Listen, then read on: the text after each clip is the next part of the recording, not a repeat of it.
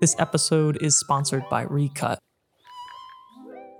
So I almost just did a big time no-no and didn't start the backup audio. Hey, welcome to the Upload Iceberg. If the upload is the content you can see above the water as the viewer, I'll cover the journey and data behind growing a YouTube channel that you can't see in the murky depths below the surface. I'm Dan, this is episode 6, recorded after hitting 3,000 subscribers on September 8th, 2023. Take a little look at the subscriber chart. Zoom out a little bit. September 8th, hitting 3,001. Today is October 24th, still in glorious Colorado, and we're doing some batch recording today. I just got done with episode 5, and before that I recorded A-roll for the 24 versus 35 comparison video. And let me tell you something about episode 5 of this podcast. I record my screen in OBS. I've got my mic running into OBS and into my backup Rodecaster. The thing about episode 5 is the screen recording in OBS is frozen on my notes. So I'm a little hot right now. What we're going to have to do is go back in that episode when editing and re-screen capture all of the analytics screens that I overlay over top when I'm going through them. So I'm really excited about that, and I want you to be really excited about it. If you're just jumping into the pod, I do an episode every 100 subscriber milestone at this point in the channel journey. When we record episode 7 for 3,100 subscribers, that'll bring us up to real time. We won't be doing any more of the batch drop episode recordings. So if you hate these and you're listening anyway, don't worry, they'll slow down a little bit. Before we dive in, because he's really good at it, let's let episode 4 Dan tell you about why I'm loving Recut, the sponsor of today's episode. I talked about Recut in episode 3 around affiliate marketing, but since I found Recut, I've used it on all of my projects since. It's an automatic video editor tool that removes the silence based on parameters that you can dial in. And it's just been one of those no-brainer products for me. We can open our A-roll track, our OBS screen record and good audio. We can line up the waveforms and export a cut video file or XML to nicely bring all of the cuts into Premiere or our favorite editor. It quickly cleans up A-roll for my lens reviews, and it eliminates pauses here on this podcast so that the audio track is more listenable. It's simple, powerful, a one-time payment, and the trial is a fully featured trial to experiment with 5 exports. If you edit video and you spend any time cutting out silence, I think it's worth at least a try. And if it works for you, you can use my affiliate link in the description for $10 off. And I've already been in Recut 2 times today. As I've batch recorded, I've dumped cards, swapped batteries, done a little Recut export. So I've run Recut on the 28 to 35 millimeter review video. I've already run that on episode 5 of this podcast. Still working really well. Give it a try. Today's title, a little bit unknown. Something about photo editing. I want to hit on Lightroom, the lens blur early access. We'll look at some Denoise AI examples. We'll look at the Photoshop Generative fill that was in beta and now is in Photoshop 2024 proper, as some of these updates have been rolling out. So I want to look at that and just kind of talk about some of the AI tools and general approach that I take toward editing photos, because I think this is going to be something that's important for people to kind of, I don't know, you don't need to throw your stance out there, but I think for me, it's important for you to understand the level of manipulation that I use on any given photo. And I think this will become more important across all types of content in society as AI starts to fly off the rails here.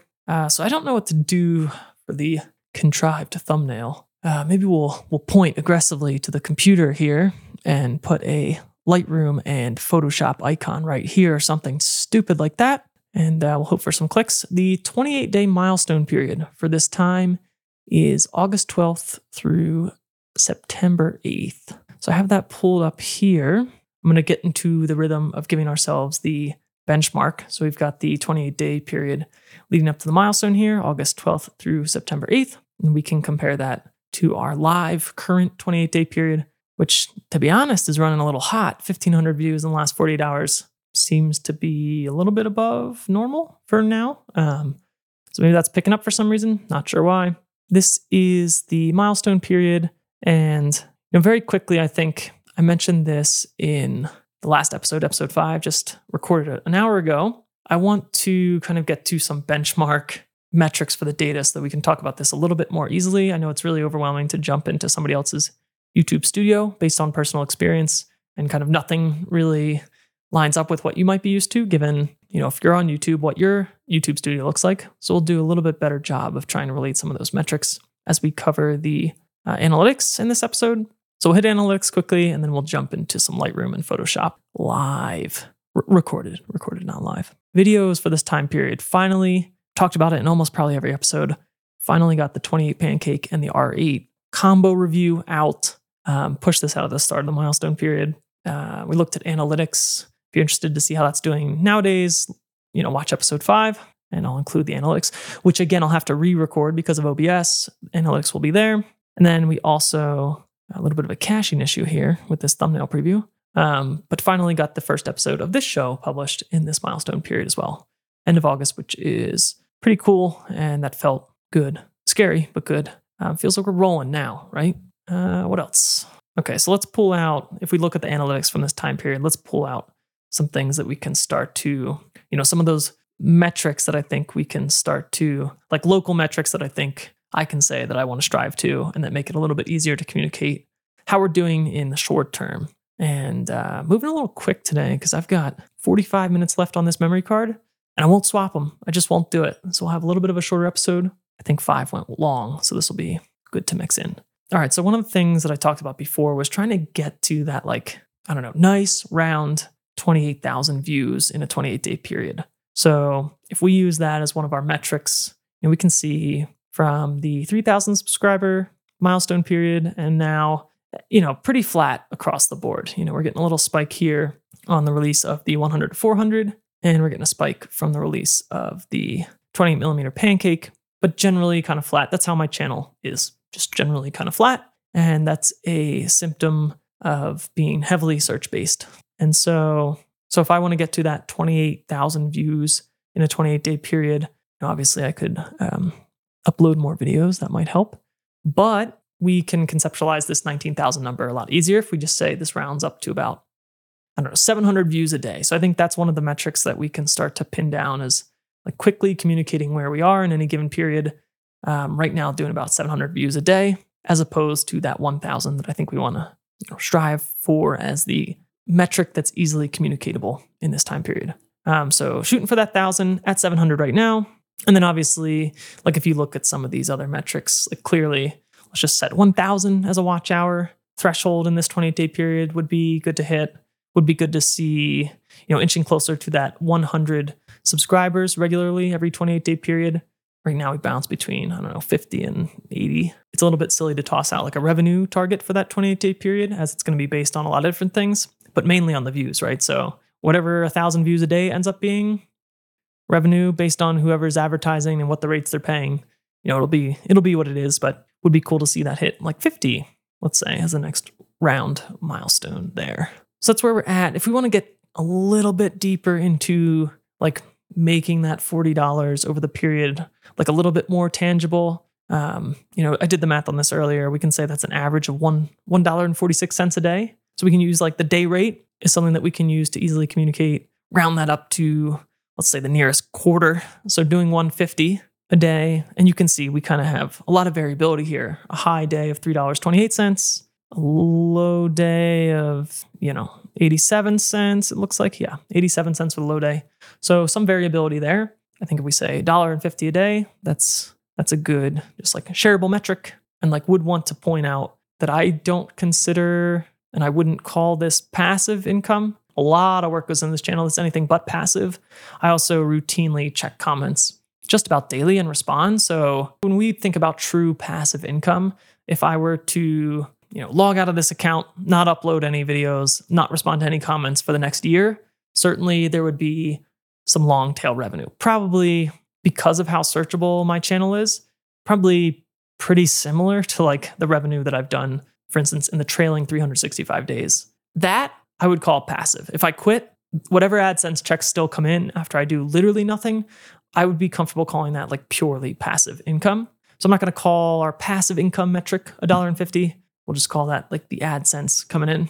And the other thing I have noted here is I don't pay a lot of attention to click-through rate period to period, but this does vary by a full percentage point. Click-through rate has fallen a full percentage in this period, where average view duration, AVD, is just about the same. I'm seeing a lot more impressions recently, and I think that's where I mentioned that 1,500 views in the 48-hour period is kind of popping. Maybe that's where we're getting that from. And if we want to look at maybe why the click-through rate has taken a percentage dive, again, I'm not tracking or worried about that too much on a period-to-period basis. It's probably because this 5.5 is low from the recent 100 to 400 review. So that's what I would suspect there. Let's see. I think that's big hits for the analytics. Got about 30 minutes left on this memory card. So let's just take a little bit of a gander. Let's just do a little bit of a wing it in Lightroom situation. So I've got my Lightroom catalog for this year's Colorado trip so far. Got about 100 flagged. Things I want to touch on here. Yeah, I mean, this is the bulk of the episode. I want to touch on lens blur, early access lens blur here. We can pop open another catalog previously and look at some of the Denoise AI, and we can open some stuff in Photoshop and use the generative fill, maybe some of the traditional healing and stamping tools. I just want to get a better idea of what everybody else is using on their photos, what you've tried, what you think is creepy, or like where the line is that you don't want to cross yourself. Because for me, and this is really what I want to communicate in this episode, I am trying to embrace these things as heavily as I can, I think, at this point. And partly from just a learning standpoint, I want to see what we're capable of in terms of, the full native Adobe suite at this point with some of these tools. It's also one of the few windows that I have in my day-to-day life to interact with AI in a real, meaningful way. For a couple months, I was paying for GPT-4 right after it switched from 3.5 and just trying to force myself to use that in a real helpful way. Kind of forcing function. If I can't get $20 a month value out of this tool, why do I still have it? And I don't have an active subscription now for that reason. I just couldn't figure out enough uses with GPT-4, to pull into my daily life and monetize to the point to make that back even. I'm just not doing that much. On the visual side, things like generative fill and, potentially this blur function in the future as it gets refined. Certainly the new Denoise AI assist or whatever they're calling it in here, I've used pretty heavily, particularly with the RF 100 to 400. So a long way to say, this is the way that I interact with AI, along with a few of the podcasting tools. And I think we can look at a few images here. I typically have no qualms about misrepresenting reality as I saw it. I've said this before, and it probably makes sense to reiterate, but I'm really looking at photography as a way to primarily preserve my own memories of my own trips, and kind of everything after that is secondary. And so when we start getting into things like content-aware fill and generative fill, and even just approaching photos with a heavy dose of healing and clone stamping, I don't have any qualms about that whatsoever. I totally understand and can imagine there are definitely lines that you wouldn't want to cross, particularly journalistically, for uses like that at events. But in my mind, for the stuff that I'm shooting, I'll pretty much do whatever I want to get rid of distractions and just kind of preserve a capture. So obviously there's a massive continuum. There's people that are using this stuff to pull in fake everything, and there's people that won't touch it and are upset this exists. It's gonna meet in the middle, I think, for much of society. And I think there are a lot of tools that I think are missing. Like any technology getting rolled out, we're going to see a wide continuum of what people think about it and how people embrace it.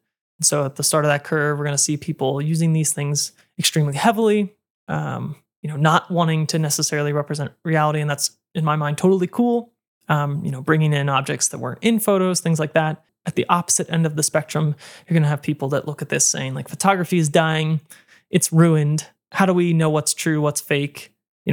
Some valid concerns, but I think most people are going to fall in the middle. And I think I'm a little bit here at the moment, particularly because some of these things like generative fill, it doesn't really replace a function. You could always content-aware fill. You could always clone stamp and heal things pretty intensely out of images. And if you're online scrolling and you're not familiar with a photographer, you really have no idea of what's been done unless they're kind of beating you over the head with their opinions or their approach on this. And this is sort of what I'm trying to do here right now in this episode, is say, from the very beginning of this stuff being rolled out, telling you, I'm embracing it fully. if you're seeing images in my videos, I'm trying to give you that before after swipe. Not in all of them, but probably in 25% of them, I either hit with some form of healing, clone stamping, generative fill, Denoise AI, or potentially in the future, this lens blur beta. And it's not to say that that's going to be drastic in any one of those 25%. Some of them it will be. Some of them there will be some extensive work done in those tools. For the RF 100 to 400 video, I used the Denoise AI considerably on a lot of those images, especially ones shot at ISO 8000 and above. I just want to kind of get out in front of this phenomenon and be very transparent and forward about how I'm using these things. And I think over time, we're going to end up with a lot of powerful tools that allow us to dig into the metadata or the audit trail of any particular image. You're going to be able to click and see what was done, to what extent. I think that'll be super helpful. We'll see that in all sorts of content, particularly news is going to be a huge realm where we need to be able to see an audit trail of things like that. Certainly video, and as video relates to news, we'll want to combat things like misinformation, deepfakes, identify it so that everybody's on the same page when they're viewing it. I think Adobe, I'm sure a couple companies are working on things like this, but I think Adobe adjacent is working on kind of like a standardization form of this within the Adobe products, which is interesting. I have to look more into that. However, we can walk through some examples and just see some of the things. And I'd be really interested if like some of the things that I'm doing here make you in particular cringe, or if you're on the other end of the spectrum and you're going really much harder core than me on some of these changes, I'd love to hear about it. But I'm doing things like this is not necessarily generative fill at all. I think I did use it on this image in Photoshop, pulled it into Photoshop, but I'm just like cleaning up some of these distractions and making the subject extremely clear. This is typically something that I would and have and will continue to do. And I don't see any issue with this. If I give you my before and after, I'm taking a canvas and then I'm painting over top of it. That's how I think about it. And that's, I think I like being in Photoshop and Lightroom editing more than I even like taking pictures. And so, that's just how it's going to be over here for me. And I want to let people know in this shot, using generative AI pretty heavily, not in a large area. So we're zoomed into 200% here, very tiny area of this photo altogether, but using generative AI in Photoshop to just pull this image in there and, lasso some cars and pretty quickly just transforming this from, oh, you're on the road with cars to open road ahead, possibilities are endless. It changes the feel, I think, of the image, which is interesting. I think this is what people are going to, this is what we'll talk about. But this is not, in my mind, this is not crazy, right? You probably scroll past a million instances of this type of edit on social media every day. Maybe, did I say a million? Maybe thousands. Did I say 1,000? Maybe hundreds. But that's like the type of thing that I'm using these tools for. And to be able to use generative AI to do something like this edit is just much, much faster and more accurate than using traditional clone stamping and healing brushes and content-aware fill. The generative fill is just fast and pretty accurate, and they give you 3 options, and you don't need to prompt anything when you're just trying to make things disappear. I'm not giving any prompts. I know nothing about writing good prompts for this stuff yet. Just really effective, like a content-aware fill plus is kind of how I'm thinking about it and how it's working. Let me try to find another example here where I've used this and had some interesting results. I have an idea in mind.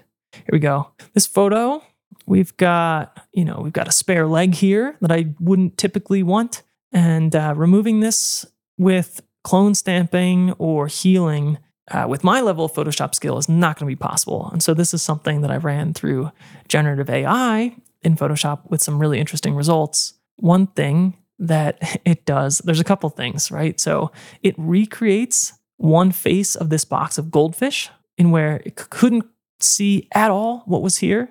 And it's bringing in what it thinks is some form of the word cheddar. You can see it when we're in 200%. We don't have any resolution here. We don't know what these words say, but it's taken a best guess to complete this as a box. It's taken a guess at what the front face packaging of this item is, even without it knows there's some orange here and some white, and it's trying to fill in the gaps there. And from a distance, you're not really looking at this. You don't know what the front of a goldfish box looks like. If you're scrolling through social media, I think this passes. It's also doing some other interesting things. There's a rock here now in place of this foot doesn't really match these other rocks. These are sharper, the faces are more rough. This is pretty smooth, pretty low res. And if we look at where our focus point is, we should have a little bit more on the edges of this rock. And then you can see where there's a stark difference in resolution change right here between this half of the rock and the AI generated part. What's also interesting is we've got some other plastic bag with us here today. That's pretty clear, 200% here. When we go to the fill, it's using this rock to extend over it and clean it all up. And it's not really worried about what was there before. And it still looks okay. And I think this rock face looks okay. We have a little bit of a darker spot here, but we have patterns like that in the part of the photograph above where we have some data. And so I think we're also keeping this rock face pretty defined. I think if you scroll this on social media, you don't know. I mean, tell me if I'm wrong, but I think if you look at this, there's no clue. I don't think there's anybody harmed in the AI generative fill conducted here, but I think it's certainly, if I'm going to use or post this type of photograph, I don't want this leg here, and I'm just shooting candids on a day like this. Obviously you could say, you could reframe, you could move around, get a different shot, get a different angle, ask this fine fellow to move his leg. I'm just going to clean it up. I don't have much more to say around generative fill other than it takes some time to use. I guess I have one more example. So on the way out here, I made this drive from PA to Colorado in about 3 days. Stopped for a day or a night in Indianapolis. I think this was outside that hotel, if I remember correctly. So doing a couple, I don't know. I was tired from driving all day, had nothing to do, wanted to make a composite. Popped open the hotel window and just, in one of these images, we're using a 10-stop ND to get some sky. This is the final. So we're using that 10-stop ND sky from one of these images here.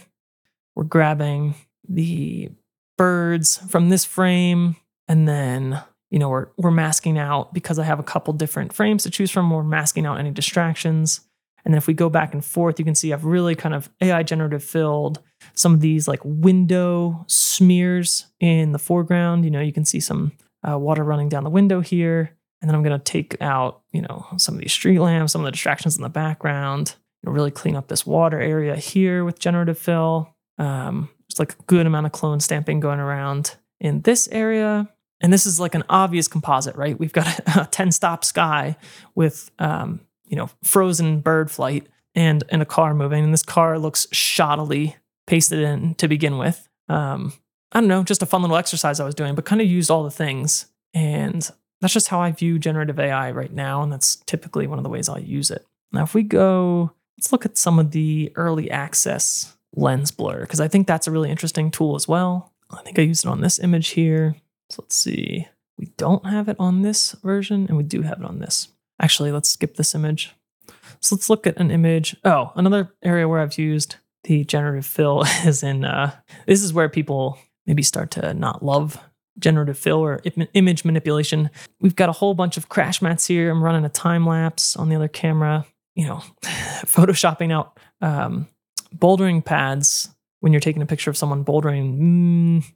Maybe that's debatable. Maybe you leave those in the picture to kind of show everybody that that's the safe way to boulder outdoors.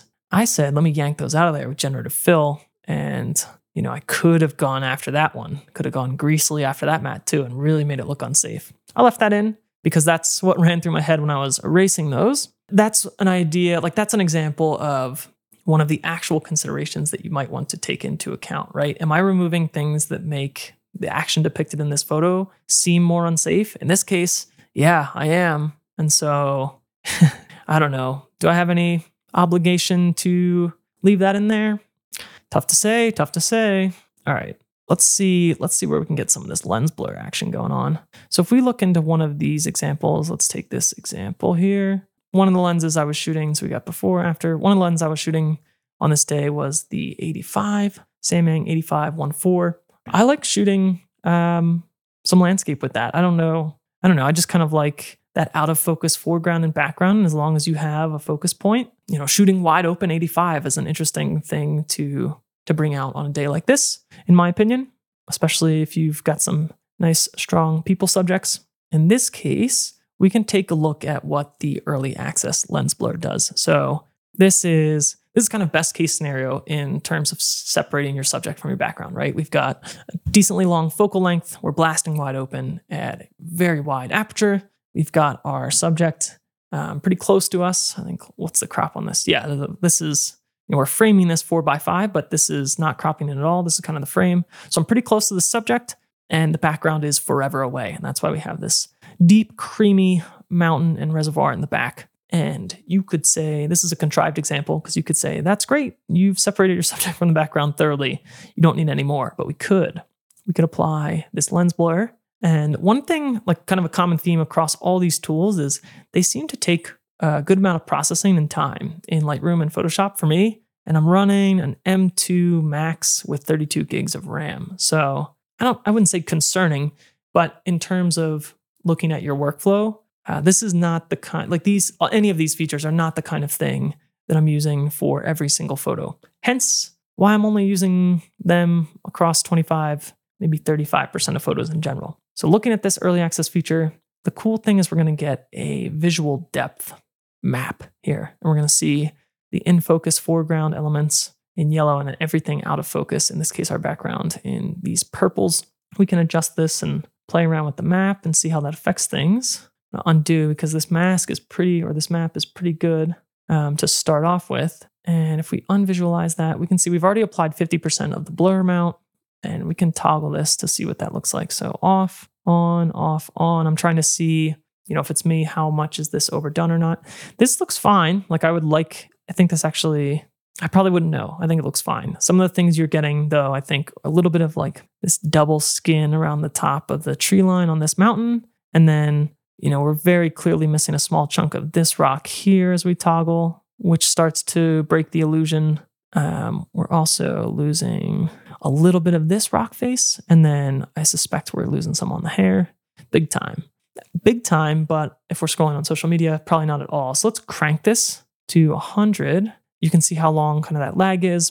For context, I am also running OBS, but trust me, when I'm not running OBS, this is still kind of running at this speed. So fully cranked, I don't know. Again, I think if you're scrolling, you probably don't even know. But what we have here is like a pretty decent mask, because we have such a good foreground background separation straight out of camera, given the lens. What we can do, and I think this is what's cool, and maybe you can do this on the iPhone, but it's probably a pain if you can. We're given access to paint in these focused and blurred areas. I think there's auto masking on this pen, but it's lagging. So we can paint some of that in back again. Whoop, trying to move the photo, and we're slowing down big time. Paint a little bit of this guy. So we've got some downsides. Performance is one of them. Let's see, anything else we might have missed? These are kind of out of focus from the foreground perspective. That's probably happening in here. I think this is where trying the hair gets tricky. I think if you toggle that off, you toggle that on, check your blur, you're just not going to catch those wisps. So I think you call it. And if you were going to apply that blur and say like, oh, this image needed the blur, I think this can pass. I don't think you apply this on this photo personally. I think this is fine, but you can see how you start to approximate what looks a little bit like the Canon's 85 defocus smoothing. Obviously you have the ability to get deep blur in your background with just this lens, but you can see, I wouldn't call this messy by any sense of the word, but it has edges. Like these out of focus areas have more defined edges. And I think even just applying a little bit of this blur, half strength, you clean up the mask, and I think you smooth out some of those edges in the out of focus areas, and it starts to approximate a little bit of the defocus smoothing effect in my mind. Again, probably not going to use it on an image like this. This is a contrived example, but certainly interesting. Now, got about 7 minutes left on this memory card. So I think the other thing that I want to just kind of jump in and cover, or let me see, maybe one more example about how I would use this. Back to generative fill, pull this into Photoshop, lasso this branch on the lower half. I kind of, made the decision to like super tightly crop, shoot between these trees, knowing that I was going to crop in the field, cropping in, trying to get that like just out of focus framing element here. Again, 8514, but there's only so much distraction you need. So I circled that branch here and generative filled that the hell out of there. That's kind of the way that I would use this. Again, another example. And you can kind of see the edge here if you're jumping in at 200%, but you have to remember that you are the only person jumping into your images at 200% in Lightroom. And you can I'm going to use the phrase get away with. You can get away with a lot. Not that it's criminal activity. That's what I'm here saying. I don't think this is criminal. You let me know if so. Let's ditch this catalog real quick. I'm going to pop open. I just want to find something with the AI denoise so you can get an idea of what that looks like. Let's pop open maybe this guy. And again, this is an episode, if you haven't commented on any of these before, but you have been lurking around for the last 5 podcast episodes, this is one where I'd love your thoughts, kind of where you lie on that spectrum of all in, using the generative fill to bring in crazy objects that weren't in the scene at all, to using it to remove distractions and just quickening up the workflow as opposed to clone stamping. And then are you a solid swear off this kind of stuff because it feels greasy? So a couple examples here. We'll look at, I think this was something I used in the 100 to 400 just to kind of illustrate you, even at f8, 400 millimeters, like you've got a lot of kind of distracting elements here that ideally, if you're doing wildlife or particularly bird photography, like a little bit wider of an aperture to make those really disappear. But if we zoom in here, this is the image that has not had AI denoise applied to it. And then let's just come right on the tip of the flower here. And then this one have applied some, but not that much. You can see like still good amount of noise here,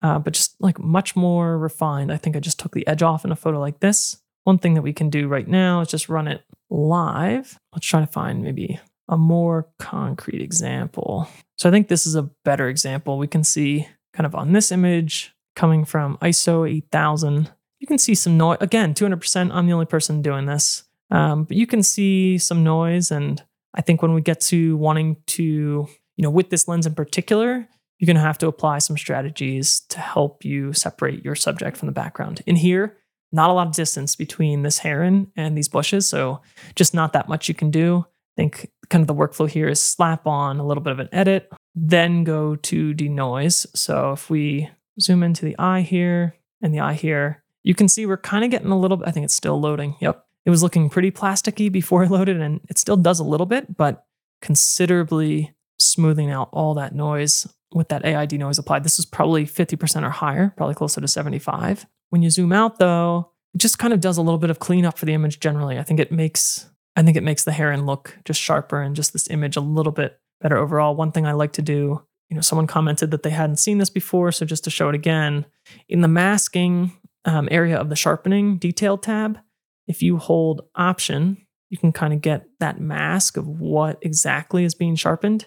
And I think this starts by default at, something low. You don't want that. You don't want to sharpen all this stuff. Like in this instance, I forget where this was set originally, 88. So I just kind of want that focused band sharpened here and, seeing some of those lines on the heron. And that's something that I would use Denoise AI for. And again, use that pretty heavily with the selects in this catalog. So again, kind of slapping on a base edit here, fighting for light here at the end of the night, ISO 10,000, trying to keep fast enough at 1/320th of a second, applying the base edit. And then if we zoom in, gonna slap that denoise on as it loads just to get a little bit cleaner of an image here. Again, probably overdoing this, probably too much at full res if you're gonna be able to look, if you're gonna be able to peek. I usually export these as long edge 2025 pixels, PNGs. I think this adds to the photo instead of subtracting from it. But, that noise doesn't look horrible, I would say.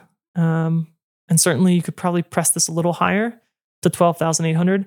At 12,800, at the end of the day, when you're already desperately fighting for some light and, ideally you'd have this shutter higher in case this heron does makes any sudden movements.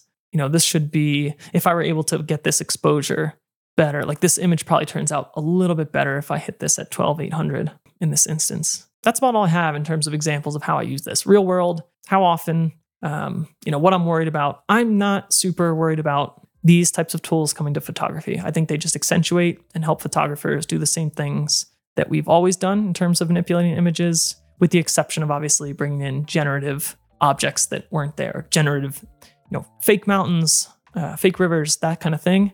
I'm not going to judge people for that. It's not the thing that I really want to pull in with generative AI. I want to use it as a tool to speed up the workflow that I've already kind of put in place that, to minimize distractions, to isolate subjects, to give your eye a place to focus on. So that's how I've used it. That's how I'll continue to use it. I probably won't go crazy with the generative art. But very curious to hear kind of how you approach this, how you think about this, what you're excited about in the future and what you're worried about. I, for one, am really excited about systems that allow us to quickly and easily see what was manipulated on images on any given platform. And that's about all the time I have. I think I'm about to lose this camera. Catch you in the next one.